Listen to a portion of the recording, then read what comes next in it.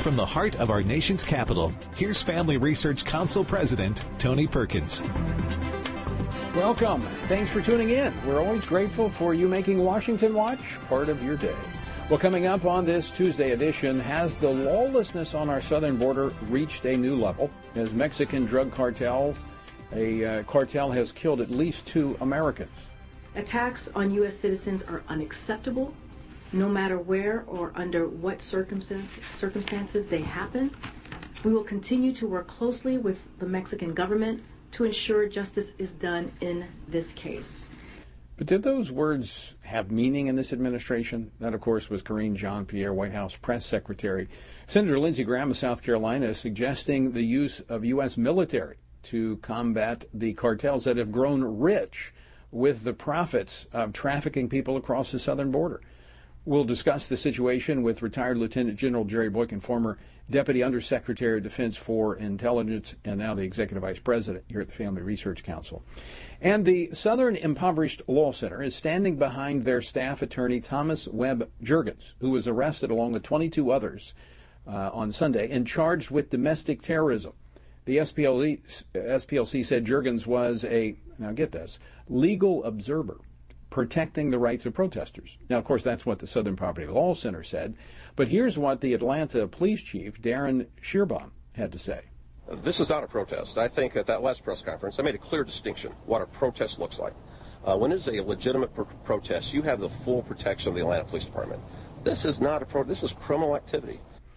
The SPLC is defending attacks on the police. But then at the same time, they hold themselves out as the source for defining anti-government groups, actually, get this, sending bulletins to police departments across the country warning them about mostly Christian groups that the SPLC hates.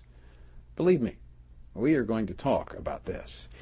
The national pharmacy chains that were lured into the abortion debate by the Biden administration may be having second thoughts as they begin to see the repercussions of essentially turning their neighborhood pharmacies into abortion facilities. We're going to talk with the Arkansas Attorney General, Tim Griffin, a little bit later here on Washington Watch. And speaking of not considering the consequences, well, several Republicans who helped Chuck Schumer pass the Disrespect for Marriage Act into law during the lame duck session of Congress are now facing growing opposition. It hasn't passed. It hasn't diminished. It's growing in their home states. In fact, Senator Thom Tillis of North Carolina spearheaded the GOP support for the bill in the Senate, and opposition to him is building. Now, of course, this is what he said at the end of January, dismissing the criticism. If you read the 6-page bill and you talk to some of the Christian organizations who supported the bill, then you're going to find that we worked to make sure that we advanced religious liberties, and we did not sanction same-sex marriage at the federal level. The problem for Senator Tillis is that people have read the bill, and members of the state Republican Party have read the bill, and they're poised to censor the senator, which would bar him from party money and from the party apparatus. We're going to talk with North Carolina State Representative Mark Brody a little later here on Washington Watch. And finally, in the United Kingdom, the Parliament advanced a measure today that creates censorship zones around abortion centers, which outlaws silent prayer. We're going to talk with Peter McElvanna, co-founder of Hearts of Oaks, a UK-based freedom of speech alliance. He also works in the office of Lord Pearson in the House of Lords. All of that coming up on this edition of Washington Watch. Our word for today comes from Jeremiah 35. We have obeyed the voice of Jonadab, the son of Rechab, our father, in all that he commanded us, to drink no wine all our days, ourselves, our wives, our sons, or our daughters, and not to build houses to dwell in. But we have lived in tents and have obeyed and done all that Jonadab, our father, commanded us. But when Nebuchadnezzar, king of Babylon, came up against the land, we said, "Come and let us go into Jerusalem for fear of the army of the Chaldeans." So we're living in Jerusalem. God told Jeremiah to hold this family up as an example of faithfulness to Judah. For 300 years, this family, generation after generation, obeyed the instructions of their father. Now, because of the danger they were living in the city, but even so, they refused to act like the city. They were, as Jesus described his disciples, to be in the world, but not of the world. To find out more about our Bible reading plan, go to TonyPerkins.com. The past 2 years have made it clear that the Biden administration has lost or given away operational control of our nation's southern border. Well, that has led to many tragic results. The further rise of the cartels and the chaos they bring was the most predictable. We recently saw the terrible story of 4 American tourists near the border violently kidnapped in a horrific shootout. Today, 2 were discovered alive and the other 2 dead. So, if the Biden administration will not bring control of the border, what can our nation's Congress, what can Republicans in Congress do to force their hand? Joining me now to talk about this and more is Lieutenant General Jerry Boykin, who is the Executive Vice President here at the Family Research Council. General, welcome back to the program. Thank you, Tony. Good to be with you. So Senator Lindsey Graham of South Carolina is saying the border is so out of control that these cartels are so well armed and equipped, a lot with the profits derived from trafficking people and drugs across the southern border, which is now porous under the policies of this administration, that we need to use our military to bring it under control. Your thoughts? Yeah, it depends on what he means by using the military. Does he mean boots on the ground? I don't think so. At least I hope not. And if he does think that, then I think he's very premature with regards to putting troops on the ground there in Mexico. Now, that said, during the years that we spent in Afghanistan and Iraq, the U.S. military, particularly the Army and the Marine Corps, developed a lot of very sophisticated equipment that allows them to track people, to really be able to get into almost any kind of communications and decipher it and listen to what the adversaries are saying, and also to do imagery from overhead and read that as satellites and so forth. So there's a lot that the military could bring to the party that would actually benefit law enforcement and the Border Patrol as well. You've been in various parts of the world where lawlessness, chaos reigns. Are you surprised, given the fact that our border, we've seen so much illegal activity at our border, that we see now this violence emerging from the now well-equipped cartels? The cartels control our borders. That's a fact. That's just a fact. The cartels control the U.S.-Mexican border. And that means that they can not only push people across and make a lot of money doing so, but they can also stop people that they don't want in Mexico or that they plan to profit from, as we saw in the case of these people from North Carolina that were kidnapped over there. And that's, I'm not sure. It's been reported that it was possibly a mistaken identity, but I'm not sure why they would grab them. Normally, when they grab somebody that they know is connected to money, and they ask for ransom. So it's going to be interesting to see how this unfolds and what we find out about it. Can we expect to see more of this on the southern border, given, again, the lack of control that the United States has? Yeah, listen, they've been running all kinds of rackets on that border there. That's the cartels. And they've been running this thing called a virtual kidnapping, in which they will take a camera and they'll video the children of some Americans. Normally they just live right across the border. And they'll take videos of them going into school, going to church, out on the playground, and basically what they do is they send a message saying, we know where you are, we know what you do, we know your patterns, and if you don't pay us X amount of money up front, we're going to kidnap you. Now, that gets a parent's attention very quickly.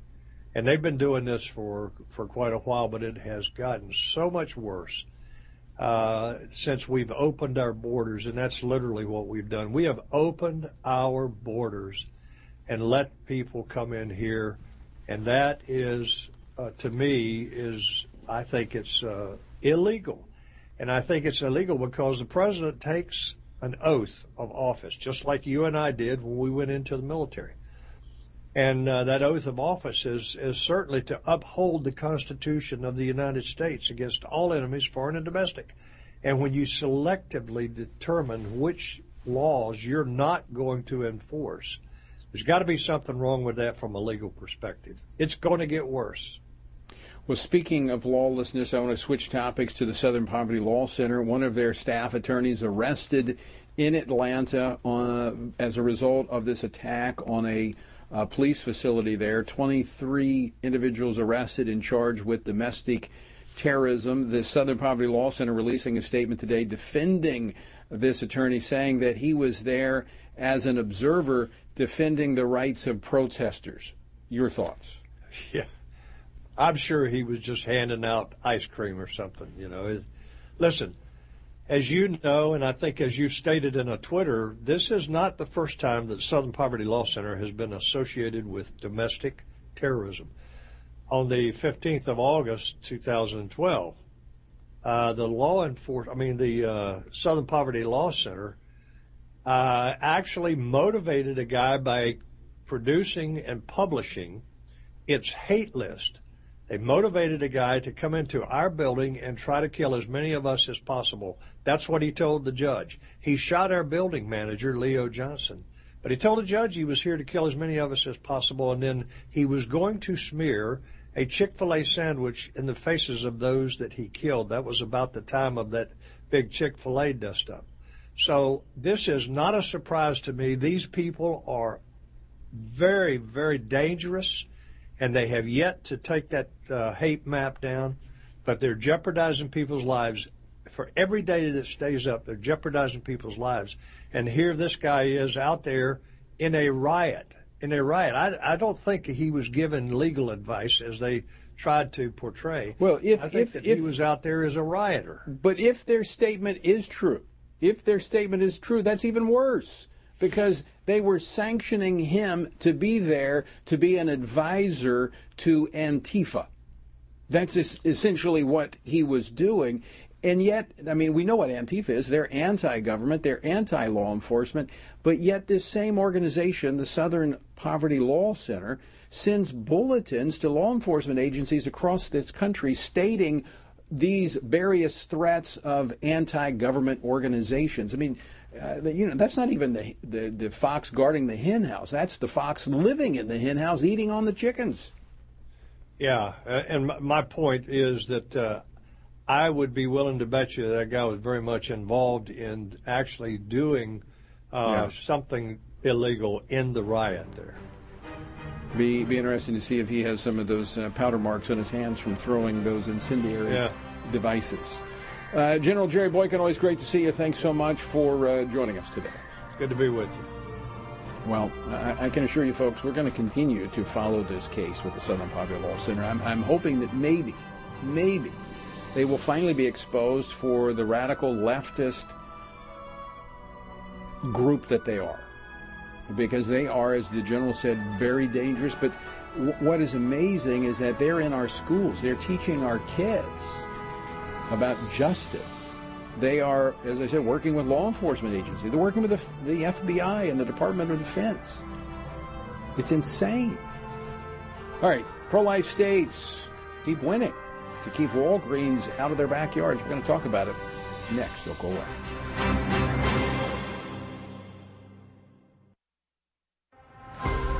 Would you like to spend consistent time in God's Word? Then join Family Research Council on an exciting journey through the Bible. FRC's 2-year Bible reading plan helps you to approach daily Bible reading intentionally. You will dive deeper into the nature of God and how His Word speaks into cultural issues of today. All wisdom comes from God, and He has given us the Bible as a way to understand the world. His Word is necessary in our lives, so much so that Christ said, we are to live on every word that comes from the mouth of God. He calls it our daily bread because we need it daily to sustain us and nourish us spiritually, just like food does physically. Start this adventure today with Family Research Council. When you sign up, we'll text you with daily passages and questions that help prepare you for conversations with your friends and family. To begin this journey, visit frc.org/Bible.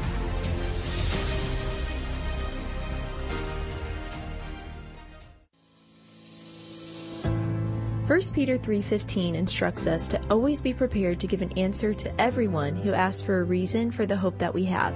The mission of FRC's online Center for Biblical Worldview is to carry out that verse by training Christians to advance and defend the faith in their families, communities, and the public square, as now more than ever, we need to be grounded in the truth of God's Word.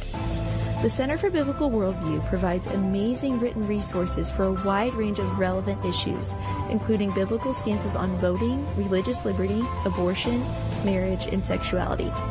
Each of these topics comes as a free downloadable PDF version, abbreviated version, and Spanish translation, along with a prayer guide. To access this written series or to sign up for the Center for Biblical Worldview's monthly newsletter, visit frc.org/worldview.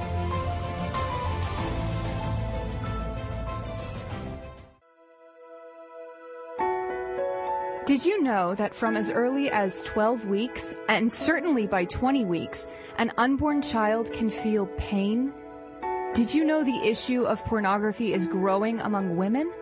Did you know that pornography, sex trafficking, and abortion are all linked and on the rise across the globe? Issues such as pornography, human trafficking, drug legalization, and abortion are all violations of human dignity and have resulted in the devaluation of human life in our culture. Family Research Council stands firm on the principle that every life has value, ought to be respected, and has been designed for a unique purpose. Educate yourself on the harms of pornography, human trafficking, and abortion so that you can offer hope and help. Learn more at frc.org/life.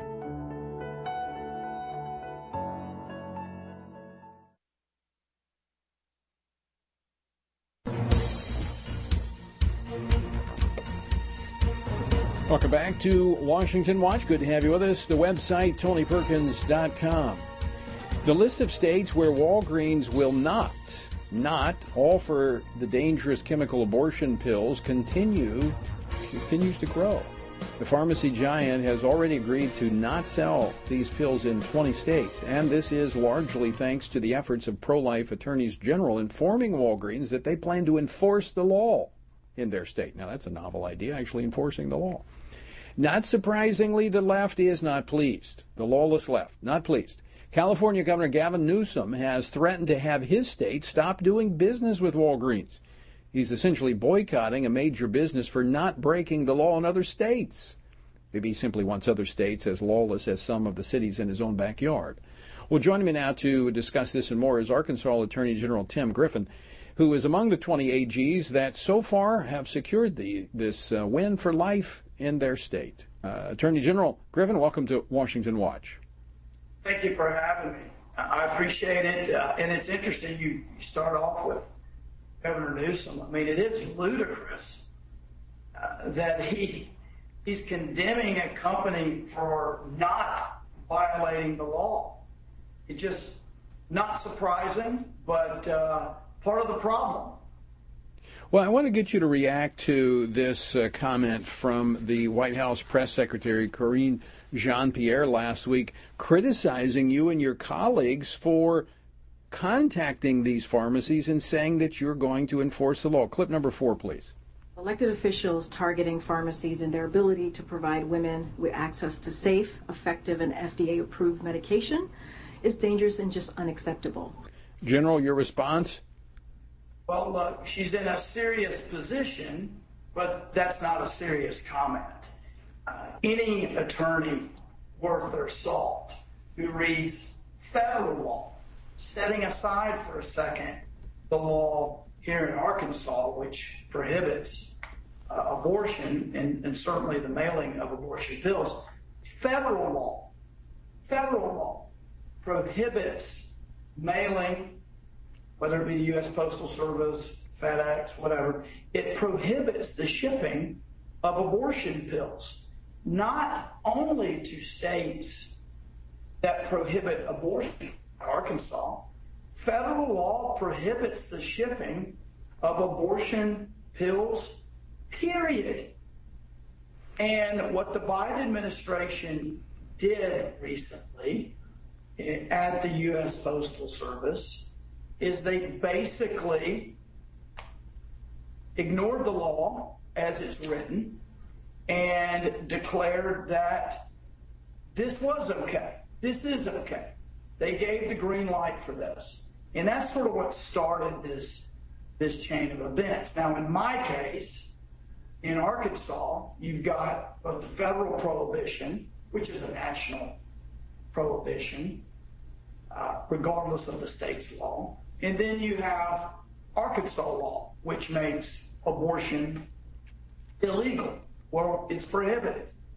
But so that comment really doesn't, it's all politics. It's politics as we get closer and closer to presidential campaign. It's politics for Governor Newsom. It's just ludicrous. He probably doesn't even, maybe not even be aware of the federal law. Who knows? But the bottom line is, this is just to rally the base, regardless of the consequences. Let me ask you following the law. Let me ask you the question about the Postal Service, because that's been an issue where the Justice Department says, "Oh no, we don't think it's a problem." So who will decide that? I mean, is that something that the courts will actually decide? Because one of your colleagues, actually Attorney General in Kansas, said there may be some use of that law, and we'll see where the courts land on it. Sure. I mean, ultimately, that could end up in the courts. In the case of Walgreens, we are happy that they've decided not to ship them here. But there's no question that there will be challenges to the Biden administration's creative, I think is being kind, interpretation of federal law. I mean, the federal law was passed for the stated purpose, which is to prohibit the shipping, the mailing of abortion pills, regardless of the carrier used.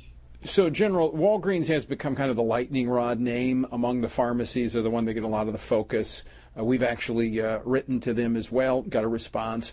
But there's also CVS, there's Walmart, there's Costco, there's these other pharmacies. Do you expect other pharmacies to follow their lead and say, hey, we're going to abide by the law? Well, we actually, we haven't heard, we sent a similar letter to CVS, like the one that we sent to Walgreens. We have not heard back from CVS yet. There are a number of pharmacies that we've actually expressed our appreciation to because they never indicated a desire or willingness or an intent to ship these abortion pills. Yeah. And so right now, CVS is really the one that we haven't heard from, that we don't know about. Well, General, I want to thank you for your leadership on this. I know you not only joined with the other AGs, but you also led the effort there in your own state of Arkansas. So we're grateful for your leadership, and I want to thank you for taking time to join us today. Thank you. Love to be on here anytime. We're doing a lot of pushback against federal overreach of the Biden administration. It's almost something new every day, from Second Amendment to student loans, you name it. So happy to be here. And the AGs are on the front line in that battle. We are so grateful. So thanks for being with us today. We will be talking to you again real soon. Thank you, sir. You know, it's very interesting. These businesses, they're savvy, okay? They're pretty savvy. Pharmacies. They, in late 2022, several of these major U.S. pharmacies reached a $10 billion settlement with state and local governments for their contribution to the national opioid crisis. That's $10 billion. Now, think about that for a moment. They're going to have tremendous liability here with these abortion pills because there are health consequences. And so they're going to be looking for the government to give them cover. I don't think they're going to find it in many parts of the country. It's going to be very, very interesting to watch. All right, on the other side of the break, several Republicans who helped Chuck Schumer pass the Disrespect for Marriage Act into law during the lame duck session of Congress are facing growing opposition in their home states. Senator Thom Tillis of North Carolina, who actually spearheaded the effort in the Senate, well, he's one of them. And we're going to take a closer look at that after the break. Don't go away.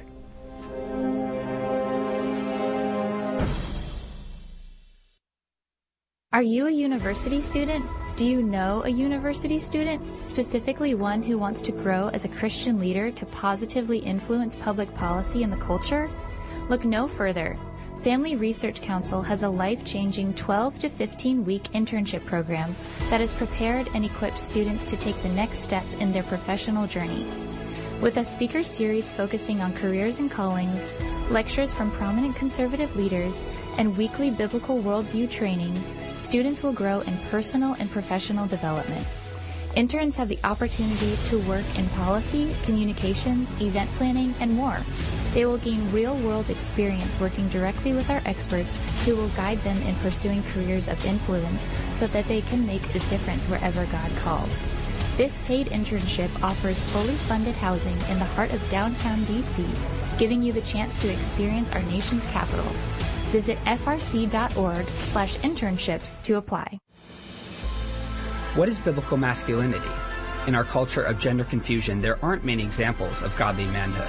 Men, husbands, and fathers need to find a model of godly manhood, leadership, and strength. But where can they find it in our culture? Stand Courageous Men's Ministry was created to help men find this model of godly manhood and to develop a strong biblical character, cultivate positive habits, build and rebuild relationships, and make commitments that will move men closer to God's good purpose and design. Men who will stand courageous.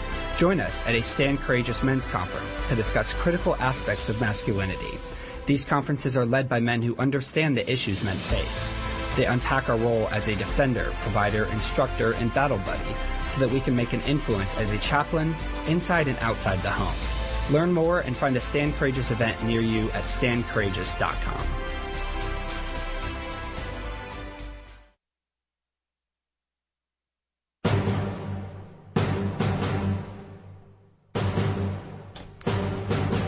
I'm Tony Perkins, and this is Washington Watch. The website is tonyperkins.com.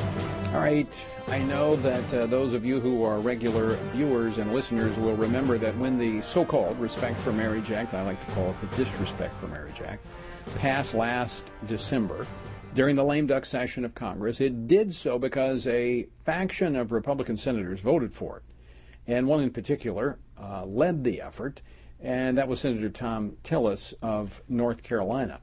Now, it's very interesting that some of these senators are now getting pushback. Now, several of them retired after this.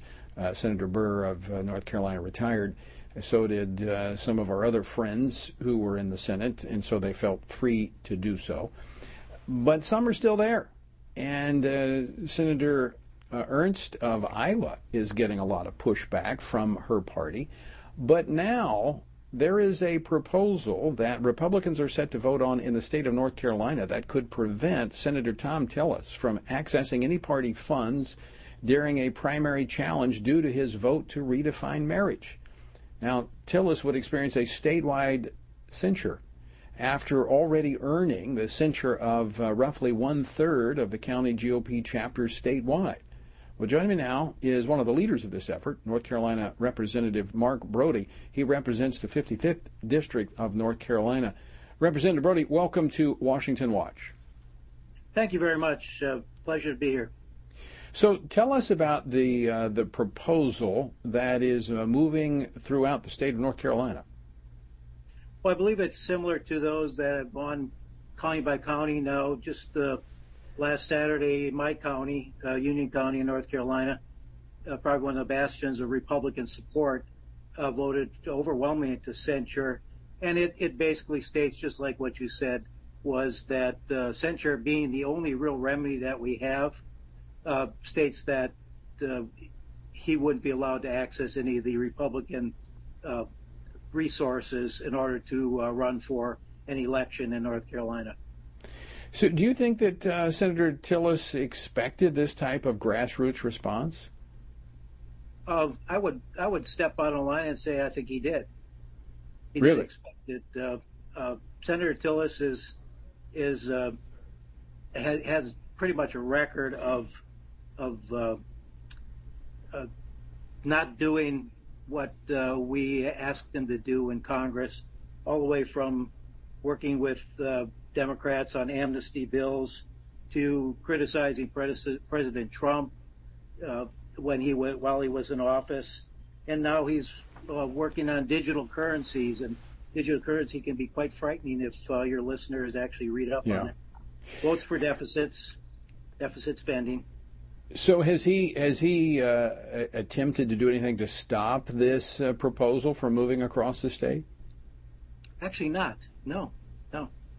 We haven't heard anything other than he's put out his version of what he believes the Respect for Marriage Act bill said. But is anybody buying that? Is anybody in North Carolina buying that? Well, there are those who are very loyal to Senator Tillis, and they buy it. But for the most part, you can see by those votes for censure that most people aren't. So have you followed in the other states where we see similar movements going on? This is clearly something that, we hear from the legacy media all the time that, Republicans, they've moved on. They don't care about this issue anymore.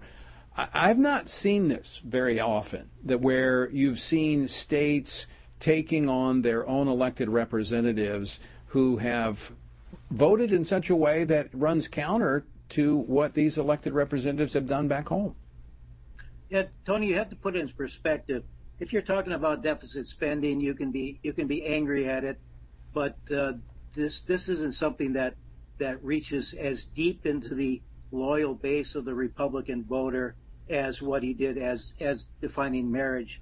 I mean, what he did was not only defied our platform, but he directly took a swipe at God's laws and God's scripture, and basically said that, well, in exchange for allowing the sin of homosexuality to be legal, we will go and protect your church. And you know very well that God doesn't need his church protected by us. No, and it's not, and that's never been the issue. The issue has been, will Americans have the ability to live out their faith? Within a month of the Disrespect for Marriage Act passing, we saw a 19-year-old police officer in Georgia being forced out of his position for actually posting on his Facebook page a statement about biblical marriage. That's what we've been concerned about all along, that Americans would become the target because now it's justified after passing this Disrespect for Marriage Act.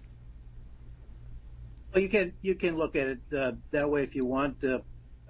My two objections were, number one, that he violated the platform, which is something that we can debate openly in the Republican Party, and he knew very well what the platform stood for, not only the state party but the national party.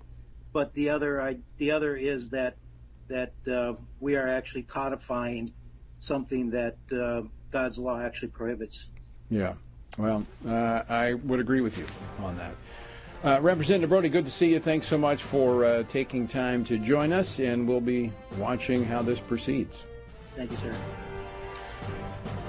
Well, I'm actually encouraged that the states are taking this thing serious, and they are not forgetting it. See, this is what happens so often, is that elected officials think, well, they're just going to forget about it. Yeah, we'll just kind of batten down the hatches, and this storm will blow over, and everything will be back to normal. They'll forget about it.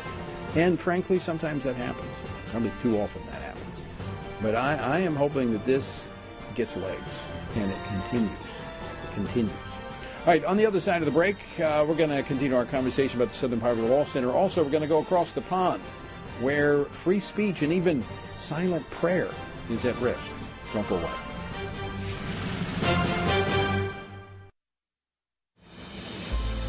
What is biblical masculinity? In our culture of gender confusion, there aren't many examples of godly manhood.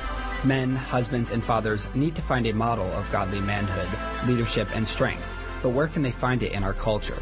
Stand Courageous Men's Ministry was created to help men find this model of godly manhood and to develop a strong biblical character, cultivate positive habits, build and rebuild relationships, and make commitments that will move men closer to God's good purpose and design. Men who will stand courageous. Join us at a Stand Courageous Men's Conference to discuss critical aspects of masculinity. These conferences are led by men who understand the issues men face. They unpack our role as a defender, provider, instructor, and battle buddy so that we can make an influence as a chaplain inside and outside the home. Learn more and find a Stand Courageous event near you at standcourageous.com.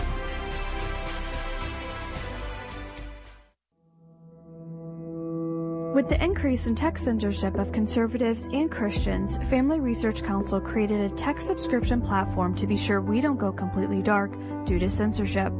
It is important to us that we stay connected with you and that you stay informed. So if we get canceled, you can still access updates on faith, family, and freedom. How? Just text STAND to 67742 to sign up for our text alerts, and you will get FRC's content straight to your phone. Again, just text STAND to 67742 and you will get alerts on the biggest stories of the day.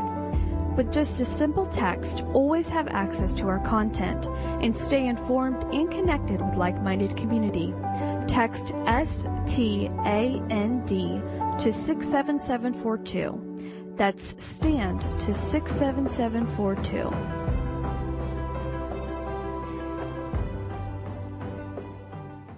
Are you a university student? Do you know a university student, specifically one who wants to grow as a Christian leader to positively influence public policy and the culture?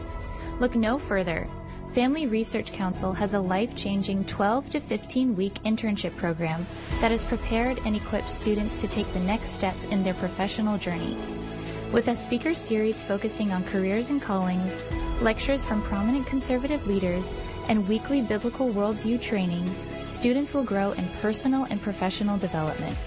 Interns have the opportunity to work in policy, communications, event planning, and more.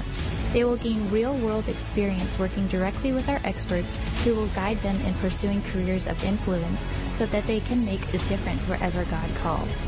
This paid internship offers fully funded housing in the heart of downtown D.C., giving you the chance to experience our nation's capital.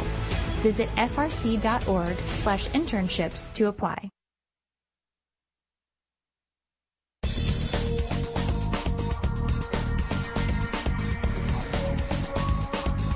This is Washington Watch.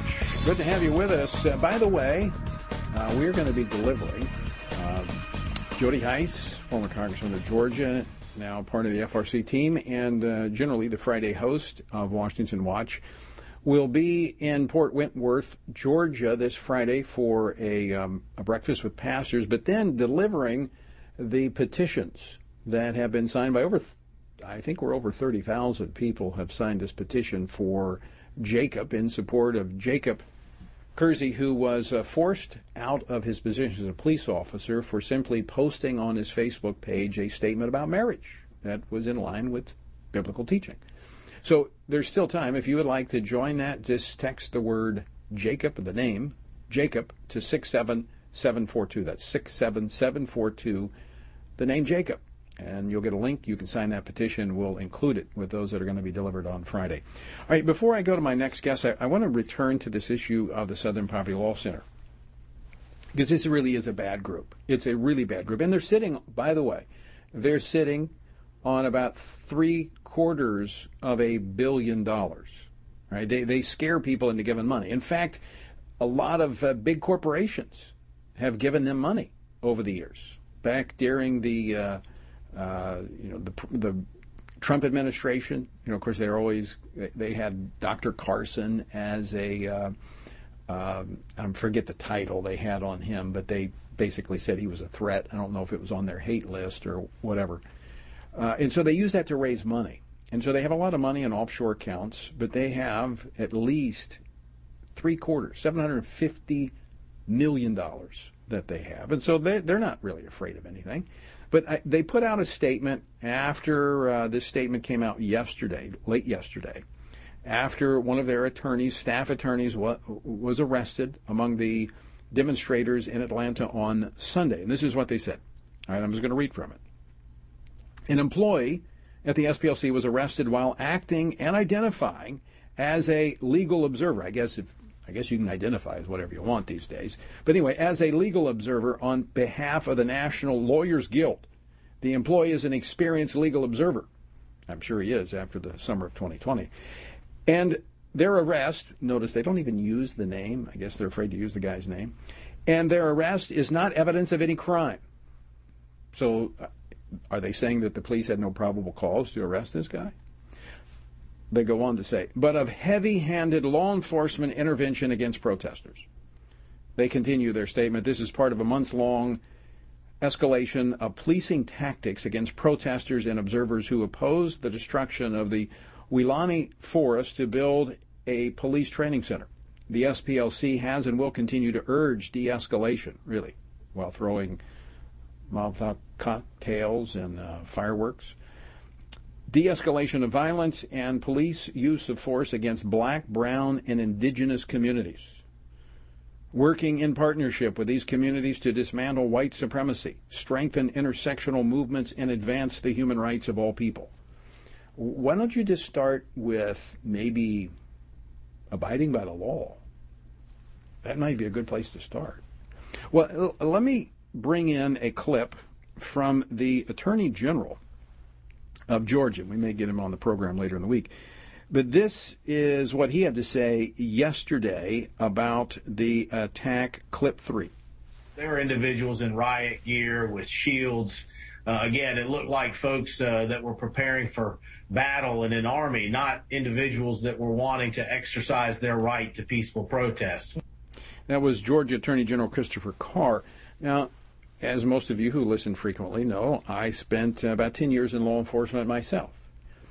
And when someone is assisting, and you have someone breaking the law, these individuals, you just saw the video, they were endangering the lives of police officers. They were, as the Attorney General described, prepared for battle.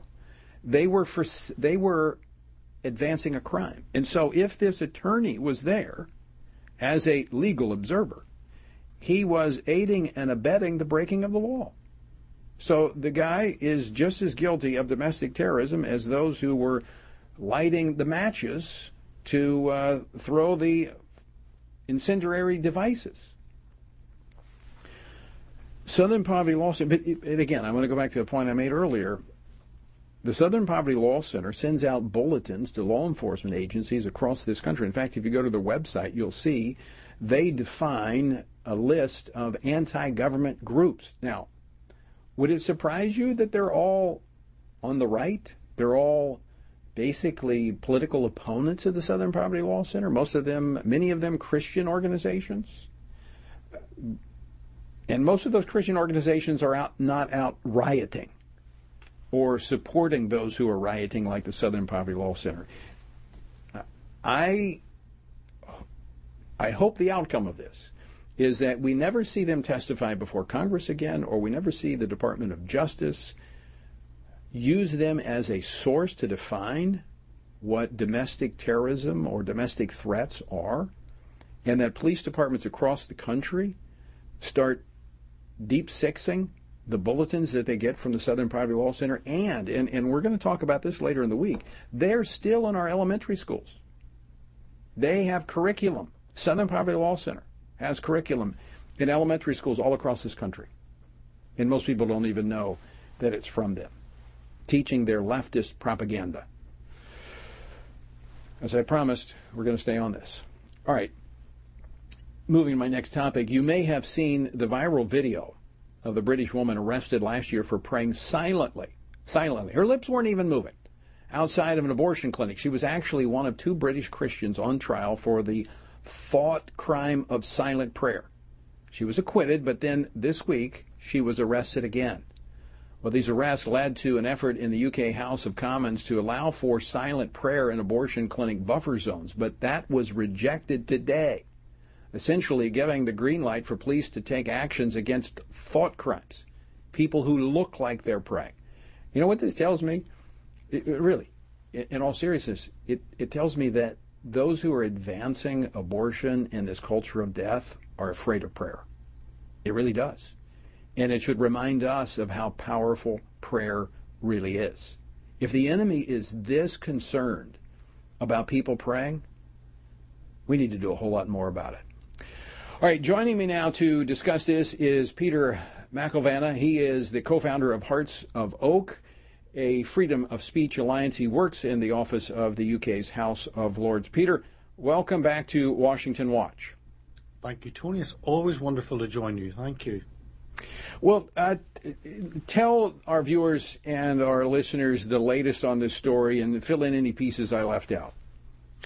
Well, for a couple of years, this piece of legislation has been pushed, and a number of MPs, including sadly my MP, my personal MP, have tried to push this through under the guise of protecting women as they go and take the life of their child. And this has now been put on as an amendment. You mentioned a couple of cases of individuals arrested for being outside and praying. But putting that aside one moment, we had them arrested, and that was under previous legislation that the government were choosing to use, but they wanted a new piece of legislation, despite the fact that the government said, the Conservatives said, 5 years ago, they reviewed this and said there was no need for so-called buffer zones. This has now been passing through the Commons and the Lords, and where we are up to today is that amendment that would have given protection to prayer, I can't believe I'm even saying those words, protection to prayer, that was defeated by, I think, 116 votes to 299, something like that.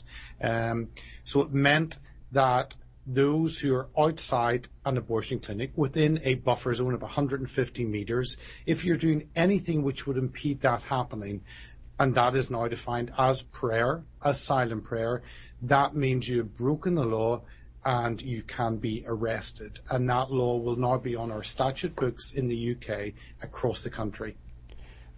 Peter, what's driving this? Is there that much religious hostility in the UK now that silent prayer is illegal, or is it just an inexplicable alignment with the culture of death and abortion? Well, it's a strange quirk that this has got caught up in this, and I think possibly it's badly written legislation, which happens often. You write a piece of legislation, a bill or law, and it's used for something different than its intended purpose. I think this is maybe a fault of that. The issue is the desperation of the left at making abortion happen as much as possible. When those in our legislative chamber desire death more than they do life, and it's not just at the beginning of life with babies, it's also euthanasia at the end of life, and really pushing anywhere in between. And this really follows what's happening in Europe. In Belgium, they've got a law that anyone can be euthanized, whether that is a teenager who feels depressed that day, they can go and they can end their life. There doesn't seem to be any understanding of the importance of life, and that's where I think our Christian understanding comes into this, because everyone has intrinsic value, because we are all made in the image of God. And if you're not a believer, if you're not a Christian, then you don't understand that all life has value, and therefore the life of the mother and the maybe the economical difficulty that she may have, and the difficult circumstances she may be in, that actually takes precedence over the life of the second individual, which is her baby. So I think it's a desperation for abortion, but obviously it's a weak church that doesn't speak up against this. Now, there is obviously a significant difference in the UK versus the United States in that we have a First Amendment right to speech and religious freedom, although it's being challenged here in our country as well. But I'm having a hard time coming to understand why silent prayer. It's not like they're there shouting prayer, not like they're preaching on the streets. I watched the video. I mean, a woman just standing there. You would just think that she's waiting for the bus. But she was honest. She was asked by the police, "What are you doing?" She says, "I'm praying." "Oh, I'm going to have to arrest you because that's illegal." This is... I wonder how the people there, the citizens of the United Kingdom, are responding to this. There's probably a lackluster response. It takes a lot to get the British angry, and I don't think this yet has passed the threshold. Why on earth? That's a whole other conversation. But there is very little, even today when this story came out, or very little written about it, very little on the side. In fact, most of the press was, "This is wonderful. This legislation that would have stopped abortion has been defeated." And it's all about women have the right to abort, and it is nothing about the other person within that, who is the child, and their rights. There is very little vocal opposition. There are some groups, Christian lobby groups, that are opposing it. Christian Concern are wonderful, Christian Legal Centre wonderful, CARE. Those are maybe the three Christian lobby organisations. You've got some MPs who are opposing this, but they are in the minority. But this is part of the slippery slope that we find ourselves in the UK. When there's no such thing as truth, when there's no such thing as right and wrong, then anything goes. So maybe if they wanted to get the populace involved, they should have added an amendment to the T, so it would ban silent prayer and tea. Maybe then the British would get a little upset. So I'm going to go back to what you said a moment ago, that the church has been pretty much silent on it. Is this the result of a spiritually emasculated church that is just no longer engaged and has sold the truth, for a few pieces of silver? Yes, so there are a couple of things. One is, I think the church have lost their voice and are more worried about how they will appear in the news and the media and their newspaper than they are. So they're more concerned about their reputation and their standing in the broader culture than they are standing for truth. And they've forgotten the fact that they will stand face to face before God and give an account of what they do.